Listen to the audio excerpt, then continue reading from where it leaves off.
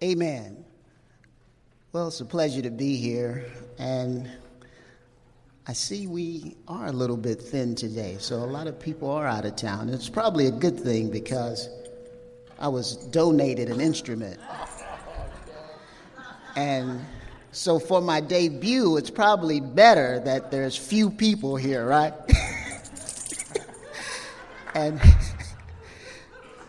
But also I thought this was even more interesting. I talked about being in the praise team vicariously through my brother Eric, and I noticed, I haven't asked him when he actually did this, but we shaved our beards alike, so I really feel it now. Let's lift your hearts to the Lord. Father, we thank you so much for being God. We thank you for being almighty. We thank you for being the Alpha and the Omega. We thank you for being the beginning and the end. And so we have confidence in you and in you alone. Our faith is in you. And so we give you glory this morning. We ask that you would bless us today. Let your word enter our hearts and bring increase in our lives. Help us to glorify you every day with every person we come in contact with. In Jesus' name, bless the pastor. Amen. Yes, sir, Claude. Thank you. Man, busting out the tambourine. That's good stuff. If I start preaching really well today, maybe you should just yeah. So this series is called Silent Night. Silent Night is one of my favorite Christmas songs, and we're actually going to sing it together as a congregation on Christmas Eve. I want to make sure to invite you to our Christmas Eve service. Every year we have a Christmas Eve service, and each year we keep growing out of the location that we rented the previous year. So we started at a restaurant down on the Del Mar Loop, and then last year we were down in the Duck Room at Blueberry Hill. I called the Duck Room this year, and they're like, we only seat 150. And I said, well, okay, that's not going to work for us. So we've rented out a synagogue on Hanley Road. It's called Kol Rinah. And we're going to celebrate the birth of Christ in a synagogue this year. So we're just doing it up every year. This is a very creative church.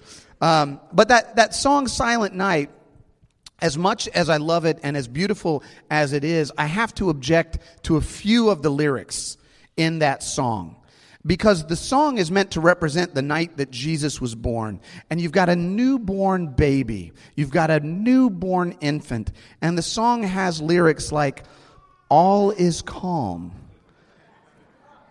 And I'm like, no, all is not calm when you have a newborn in the house. Phrases like, sleep in heavenly peace. They just don't have that ring of truth. If any of you have ever been around a newborn or had a baby in your home, last night our 6-month-old, who's no longer a newborn, was up about 3 or 4 times in the night. Nobody was sleeping in heavenly peace last night. In fact, as I'm studying and I was reading the words to this, and this is the truth. I was in my office and I'm reading the words, and I had a hypothesis. I said, you know what I bet? I bet whoever wrote that song, whoever wrote the lyrics to that song, I bet they never had kids. I bet that gives them this romanticized version of this song. I bet they never had kids. So I jumped on Google, did a little research, and found out that the writer of that song was this guy, Joseph Mohr. Joseph Mohr. Go ahead and put his picture up for me, Don. Joseph Mohr, a Austrian Roman Catholic priest. And I'm like, you know what? I was right. He may have the theology down, but the sleeping habits of infants, he don't know anything about that. Tender and mild is not how I would describe children. More like loud and possibly demon-possessed when they're just...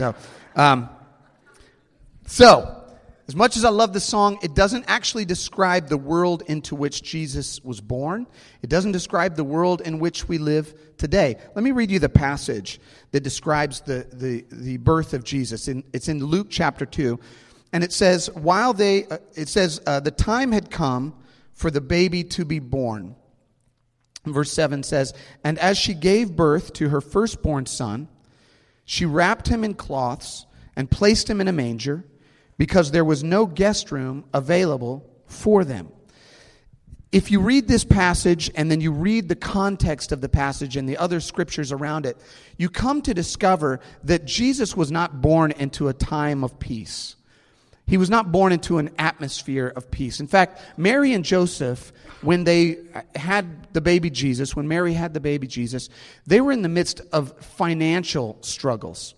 Mary and Joseph were not well off. They were poor. The scripture says that when they offered a sacrifice for the baby at the temple, they offered a pauper's sacrifice. They offered doves that they could buy at the temple rather than a lamb, which was the normal sacrifice. So they were struggling financially. They had relational tension going on in their world, family tension. Mary had gotten pregnant before Mary and Joseph were married, and so there was this great social, they were being socially ostracized by their family and by their friends. And then on top of that, Mary and Joseph are both saying, well, this was a child of the Holy Spirit. And people are going, yeah, right, sure it is, right? And so there's all this relational strain. And then there's political turmoil into which they were born, into which Jesus was born. The Romans were, governing Judea, and so there were fractions and there were battles and bitter rivalries happening. And then there was an external threat to Jesus' life. King Herod, if you remember in this story, wanted to kill all of the newborn male children in Bethlehem so that he could, cut out this threat to his throne that he believed the Messiah would pose. And so children were being killed around them. So in the midst of these challenges, that's the environment that Jesus was born in. It wasn't a time of peace on earth. It wasn't a time of heavenly peace. It was a lot like the world that we live in today. There were dissensions. There was unrest. There was brokenness. There was despair. And of course, we're all aware this week of all of the unrest that is happening in our own city, in our own community, the raw and intense emotions surrounding the grand jury announcement in the Michael Brown case have spilled over, and there are angry clashes between police and rioters, accusations being volleyed back and forth.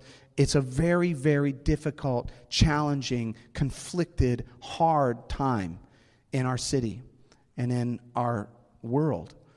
And I'm not going to spend all today talking about that issue, but I just want to point it out and say that there's deep, deep trouble in our world. And we are, as a community, called to bring healing to that. We're in touch now with a number of residents and leaders in Ferguson and in that area, and we're going to provide you with details about ways that you can help bring solution and bring the gospel into a time of real distrust and suspicion, and we can bring hope to our city. We have a lot of work to do. We're the light of the world. That's what we're called to be, each and every one of us as followers of Jesus. That means there's going to be time of introspection for us. There's going to be time of courageous exposure of injustice around us. There's going to be times of humble listening, where each and every single one of us are called to listen to the perspectives of others, maybe those with whom we disagree, and try to empathize and understand what other people are feeling and what they're experiencing. And then there'll be also time for grace-filled action, where we are bringing justice and peace, and we're putting time and energy and money into help bringing a solution to the problems around us. Amen? Can we be peacemakers? Jesus called us to be peacemakers. He said, "Blessed are the peacemakers, for they'll be called the children of God." And that's what I want us to be as a church, as a family, as individuals. Amen? Amen. But we don't even have to look at our community around us to see the disruption and lack of peace, right? We can look in our own heart. We can look at the unrest in our own lives. And there are dozens of ways that our own peace, especially around the holidays, is threatened. And I'm going to go through and give you a few factors that I think capture some of the big issues that threaten our peace in our personal lives. One is this: uncontrollable circumstances. Sometimes we all experience things that are completely outside of our control. We had nothing to do with them. We didn't expect them. We didn't anticipate them. They came on and we experienced them, and they totally disrupt our peace. They bring chaos and brokenness, and they fracture our world.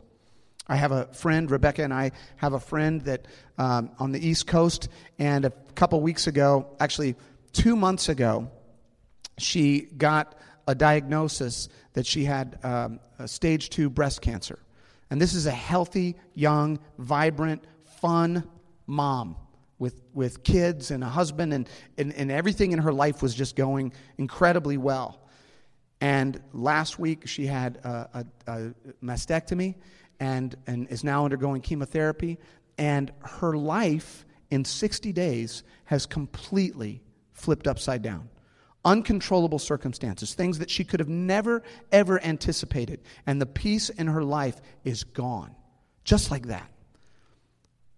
Many of you have experienced things like that and are experiencing things like that right now. Matthew 5 says that God causes his sun to rise on the evil and on the good.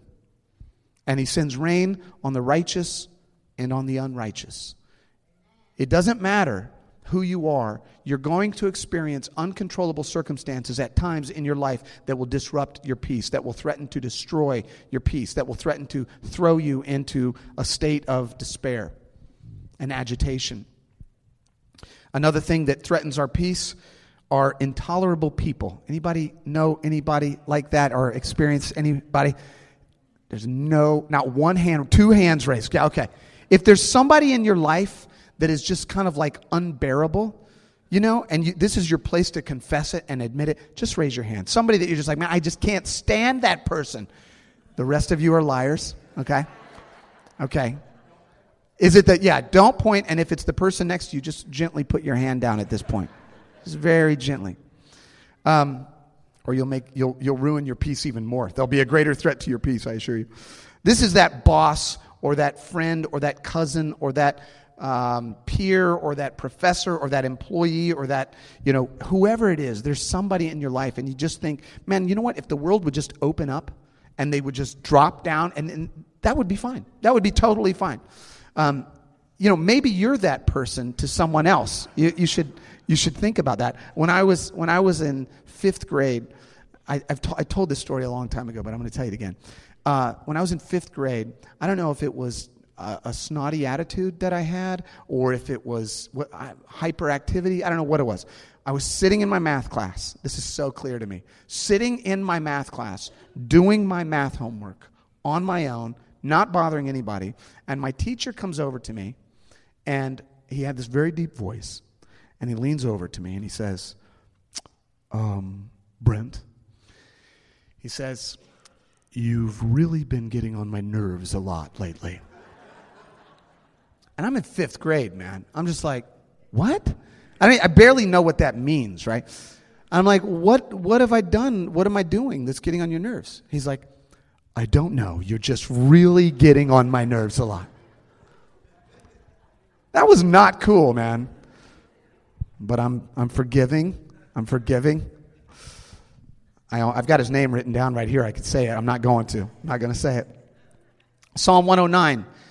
Verses 2 and 3, people who are wicked and deceitful have opened their mouths against me, David says. They've spoken against me with lying tongues. With words of hatred, they surround me. They attack me without cause. We experience this in our lives. Sometimes there are just people that are just intruding in your life, and maybe it's more than just annoyance. Maybe they're truly attacking you in some way, and you go, this threatens to disrupt my peace. I can't sleep at night. I think about this person. I'm angry with this person, and I can't let it go.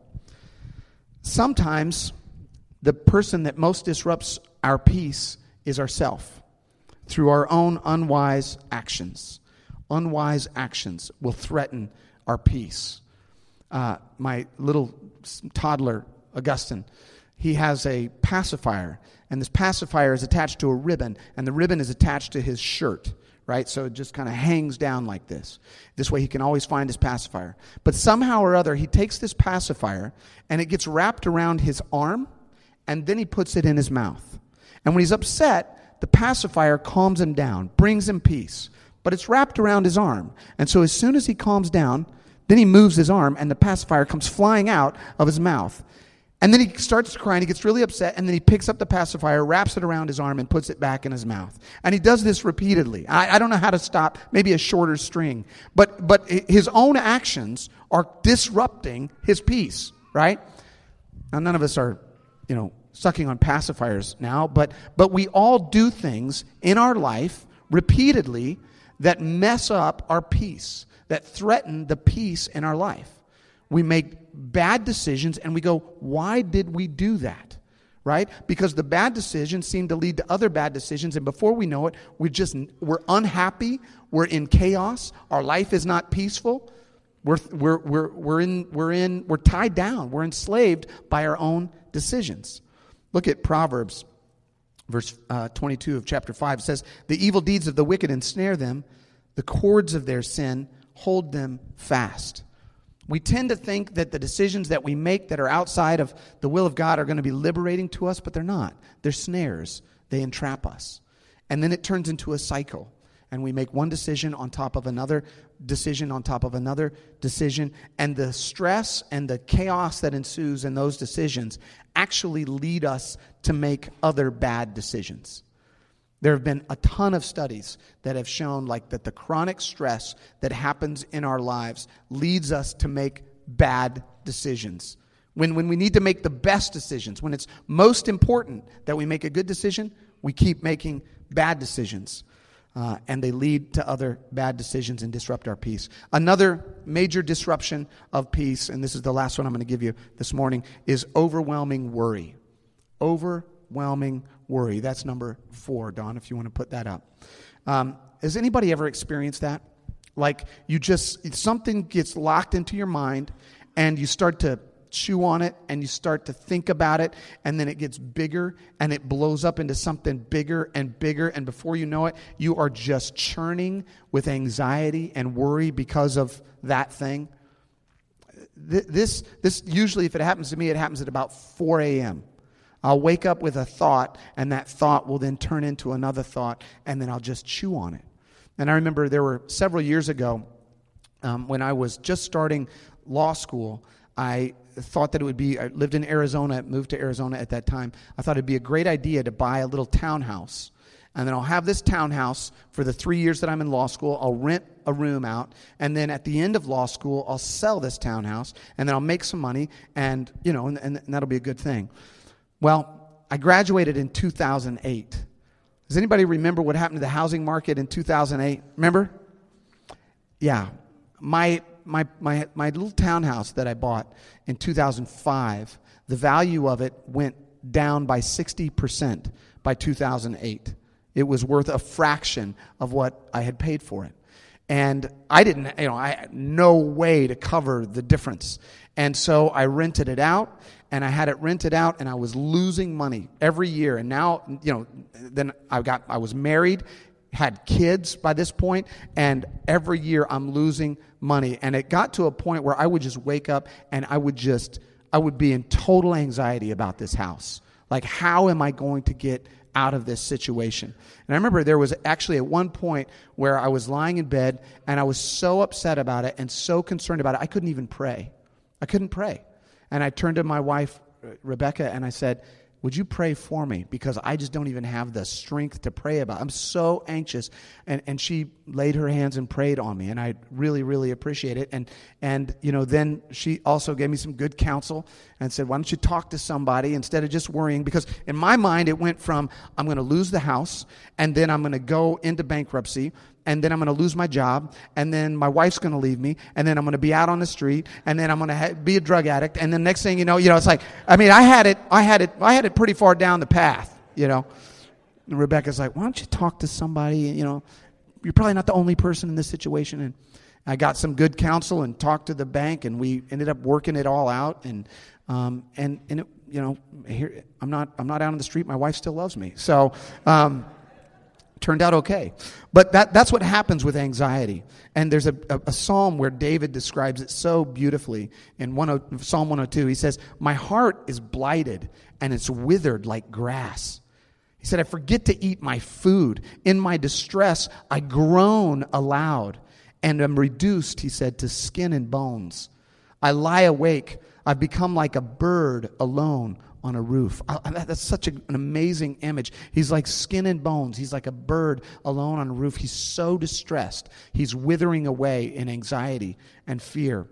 And some of you, that describes what you're experiencing. Worried about money, worried about your kids, worried about, your schooling, worried about your purpose, your future, our community, worried, anxious. And as Christmas approaches, some of you may be saying, where is this peace on earth that is supposed to descend like a blanket of snow and cover all of the chaos in my life? Where is this peace on earth? I thought when Jesus came, he was supposed to bring peace on earth. That's what's on the Christmas cards. That's what's on the cookies. That's what's on our screensavers. That's what's in the Christmas lights. Peace on earth. That's the theme. Where is it? Isn't that, we say what the angel said to the shepherds when they came? He's going to come and he's just going to bring peace on earth. But really, he didn't say exactly that. Let me read you what he said. This is what the angels said to the shepherds. They said, "Glory to God in the highest, and on earth, peace to those on whom his favor rests." King James says, "And on earth peace and goodwill towards men." The New Living says, "Peace on earth to those with whom God is pleased." The New Revised says, "On earth peace among those whom he favors." This is very different from saying there's just going to be this generalized peace that is somehow going to magically sweep the globe and everybody is going to get along. This is a description of, in the midst of difficulty and in the midst of challenges and in the midst of heartbreak and in the midst of despair and in the midst of adversity, there is peace for those who put their trust in the Prince of Peace. That's a very different thing. When we put our trust and our hope and our life in God, we can experience peace in the midst of turmoil. It doesn't mean that there's just going to be peace everywhere around us. In fact, Jesus never promised that. Jesus actually promised the opposite of that. In John chapter 16, listen to what he says here. This is important for you to get, okay? He says, "I have told you these things so that in me you may have peace. Because in this world you will have trouble. But take heart, because I have overcome the world." He's not saying there's going to be peace on earth. He's saying there's trouble on earth. There's trouble on earth, but in me there's peace. Because I've overcome the trouble. You can have peace in me. In the midst of violence, you can have peace. There's peace in the midst of adversity. There's peace in the midst of injustice. There's peace in the midst of racism. There's peace in the midst of poverty and hopelessness. God says, I'm going to give you, if you put your trust in me, a deep and abiding sense of peace that transcends the trouble of the world around you. That's peace on earth. It's peace in your soul. It's peace in your heart. And with that peace, that is the peace that you take out into the world and bring peace to other people. You see?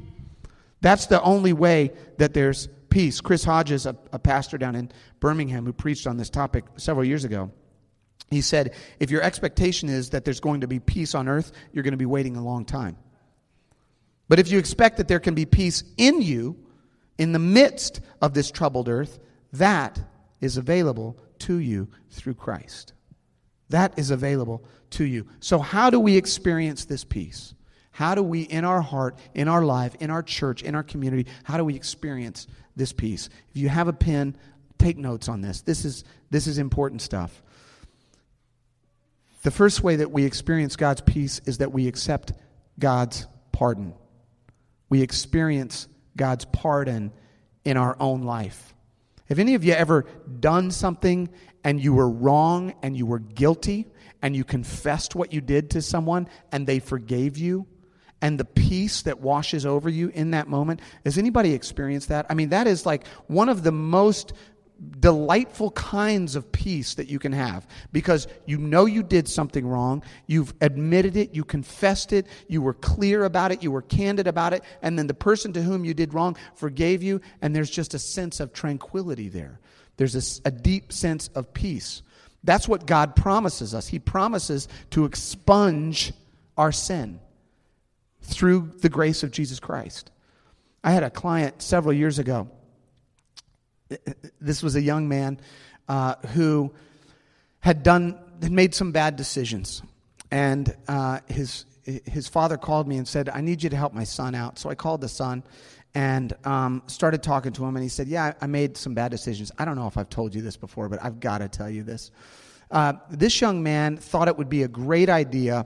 The night of his graduation, he and another couple friends thought it would be just a fantastic idea to go streaking through a Catholic schoolgirls' gymnasium during their lock-in the night of graduation. I thought that would get a bigger response, but you're all sort of sitting there shocked right now. Is he telling this story? Yes. They just thought that would be a fun and hilarious idea. So 2 or 3 guys decided they're going to run and they're going to streak through this gymnasium. Well, guess what? The gymnasium was not full of Catholic schoolgirls. The gymnasium was full of about 5 or 6 fathers of the Catholic schoolgirls who were serving as chaperones that night for the lock-in. And the dads were not thinking that this was hilarious. In fact, one of the dads was very, very upset, called the police. The police came, arrested these guys. And under the statute, they ended up with a sexual misconduct arrest on their record. And so this is then years later is when I get this call.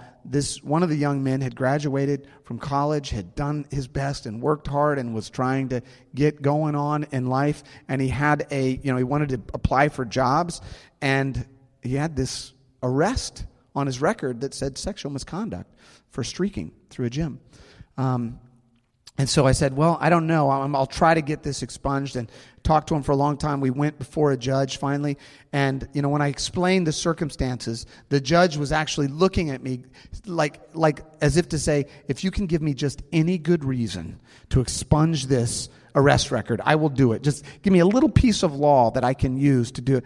And, I guess I just said the right combination of words, and he said, yes, okay.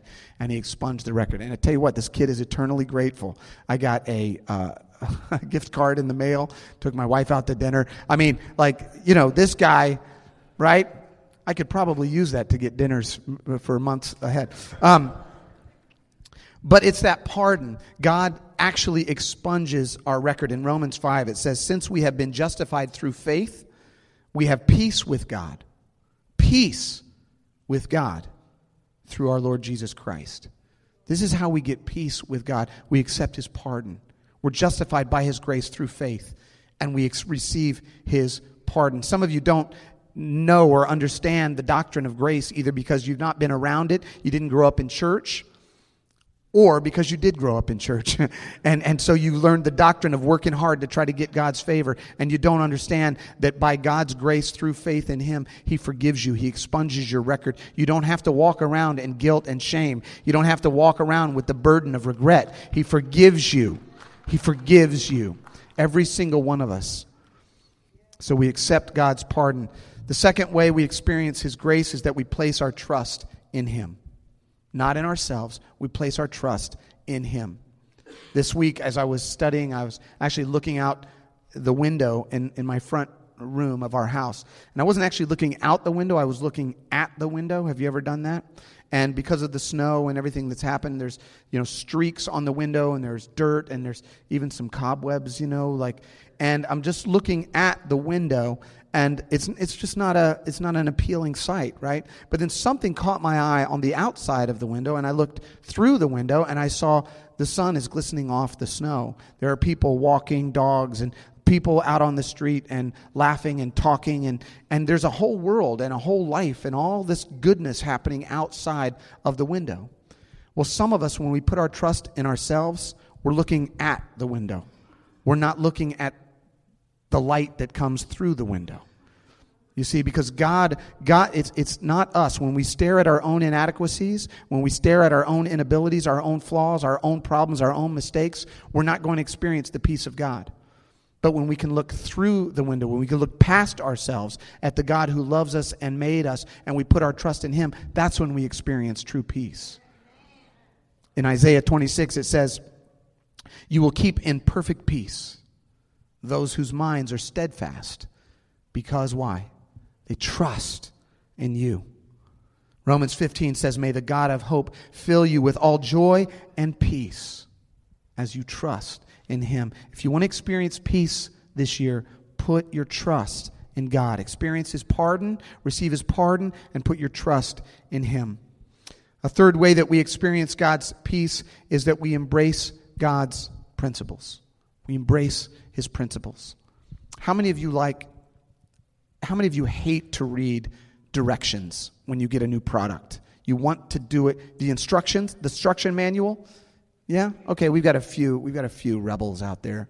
I do not like reading instruction manuals because I always feel like, you know what? I got this. I could do this. I mean, I don't need somebody telling me how to install a VCR or a DVD player I could figure this out on my own, right? I had a friend who, they had a new baby, and he started posting pictures on Facebook of himself assembling his new baby's crib.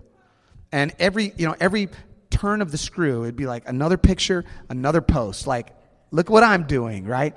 And he's in the living room, and he's putting this crib together, and it's just coming together so beautifully, and he's posting, and he's so proud of himself, and his wife's taking pictures, and they're so happy, and they're so, excited about this. And then they get to where it's totally and completely assembled, right? But they forgot to read the very first instruction on crib assembly. First instruction of crib assembly is this: be sure to assemble the crib in the nursery, as the assembled crib will not fit through the standard-sized door frames. So then we see a series of posts disassembling the crib. Not as happy. Well, wife is now laughing, but my friend is not as happy, right? Because we don't want to follow instructions. We want to do things our own way, and it threatens our peace, right? Isaiah, I love this passage. 17:18 says, "I am the Lord your God who teaches you what is best for you, who directs you in the way you should go. If only," he says, "you had paid attention to my commands, your peace would have been like a river, your well-being like the waves of the sea." When we are getting out of God's principles, we're going to experience chaos and disruption and fear and brokenness in our own lives. And God's saying, I've got instructions for you. Just follow those instructions and you will experience peace like a river in your life. Amen. We embrace God's principles. And the final one is this: we seek God's guidance. If we want to experience peace this year in our own heart, in our own lives, we seek His guidance. I had a friend 2 weeks ago who called me who had a major interpersonal conflict with somebody else, another family member. And this person that I was talking to kept saying, I just don't know what to do about him. I'm angry, and I barely can look at him. I'm just, everything that I want to come out of my mouth is like bitter and angry. And I asked the person this. I said, have you prayed for him yet? Long pause. Long pause on the phone. No. And I said, why don't you start by praying, put that person at the top of your prayer list and start praying for that person every morning. And just see if something doesn't transform in your heart as you pray for that individual with whom you have so much conflict and anger. Because when we seek God's guidance, it will bring peace into our hearts. Philippians 4, verse 6 and 7 says this: "Do not be anxious about anything, but in every situation, by prayer and petition, with thanksgiving, present your requests to God." And what's going to happen? The peace of God, which transcends all understanding, will guard your hearts and your minds in Christ Jesus. You're going through stuff right now. You're worrying. You're trying every angle. And God's saying, stop and pray and seek my guidance. And the peace of God, which transcends all understanding, beyond your own comprehension, will fill your hearts and your minds in Christ Jesus. I want us individually and as a church and as a community to experience God's peace in real ways. I don't know if you saw this week, there was a post by Benjamin Watson, who's a tight end for the New Orleans Saints. And he went, at the beginning of his article, he talked about his emotions about all of everything that's going on in Ferguson. And he said, I'm angry, and I'm frustrated, and I'm fearful, and I'm embarrassed, and I'm sad, and I'm sympathetic, and I'm offended, and I'm confused, and I'm introspective, and I'm hopeless, and I'm hopeful. And he's just got all these conflicting emotions, around what's going on. And then he says this in the last paragraph, and I just found it encouraging. He says, I'm encouraged because ultimately the problem is not a skin problem, it's a sin problem. He said, I'm encouraged because God has provided a solution for sin through his son Jesus, and with it a transformed heart and mind, one that's capable of looking past the outward and seeing what's truly important in every human being. He said, so finally I'm encouraged because the gospel gives mankind hope. We've got a complicated, difficult, challenging situation on our hands, and we can't dismiss it just by saying, well, it's sin. God will take care of it. We can't be that cavalier and dismissive of it. There's systemic sin. There's sociological sin. There's personal sin. There are all kinds of factors that are going into what's happening in our community. And we cannot just be dismissive of it just by brushing it off, right? We have to ask hard questions, and we have to seek the truth, and we have to be willing to forgive one another and love one another and bring peace into a completely broken world. Because only the gospel brings us hope. Ultimately, it's only the gospel that can bring hope into this situation. And hope is what so many of us are looking for today. We're looking for truth, we're looking for purpose, we're looking for hope, and we're looking for peace. Jesus came to bring us peace. In John 14, he said, peace I leave with you, my peace I give to you. And I don't give it to you like the world gives. So do not let your hearts be troubled, and do not be afraid. In other words, when there's no peace on earth, I've got peace for you in your soul. I grew up singing a song by Shirley Caesar where she said, there is peace in the midst of this storm-tossed life. There's an anchor. There's a rock to cast my faith upon. Jesus Christ is my vessel, and I'll fear no alarm, because he gives me peace in the midst of the storm. We need peace in our city today. We need peace in our hearts today. We need peace in our church today, so that we can be bearers of peace to our world. Let's bow our heads. Some of you today are not experiencing that peace, and I know that in your heart of hearts, you're desperate for it.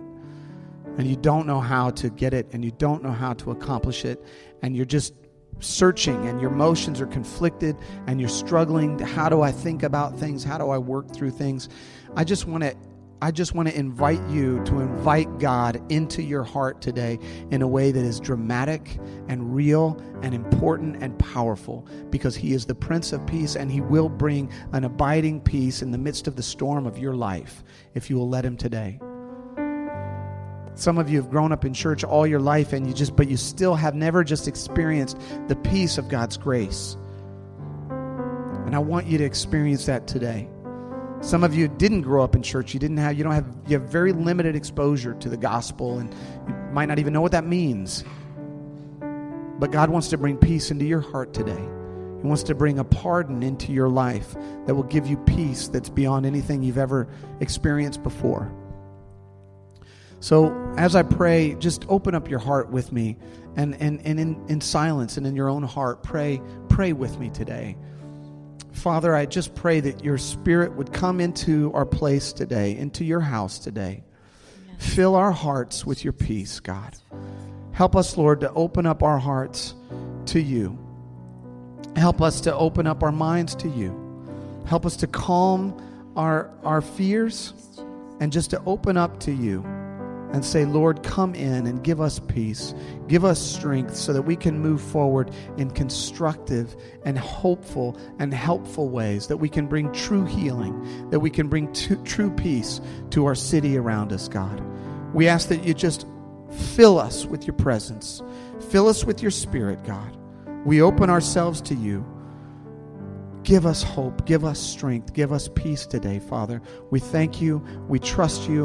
We accept your pardon. We accept your grace. We put our trust in you today, Lord. And we follow your word. We follow your principles. We thank you, Father. In Jesus' name we pray. Amen. Amen.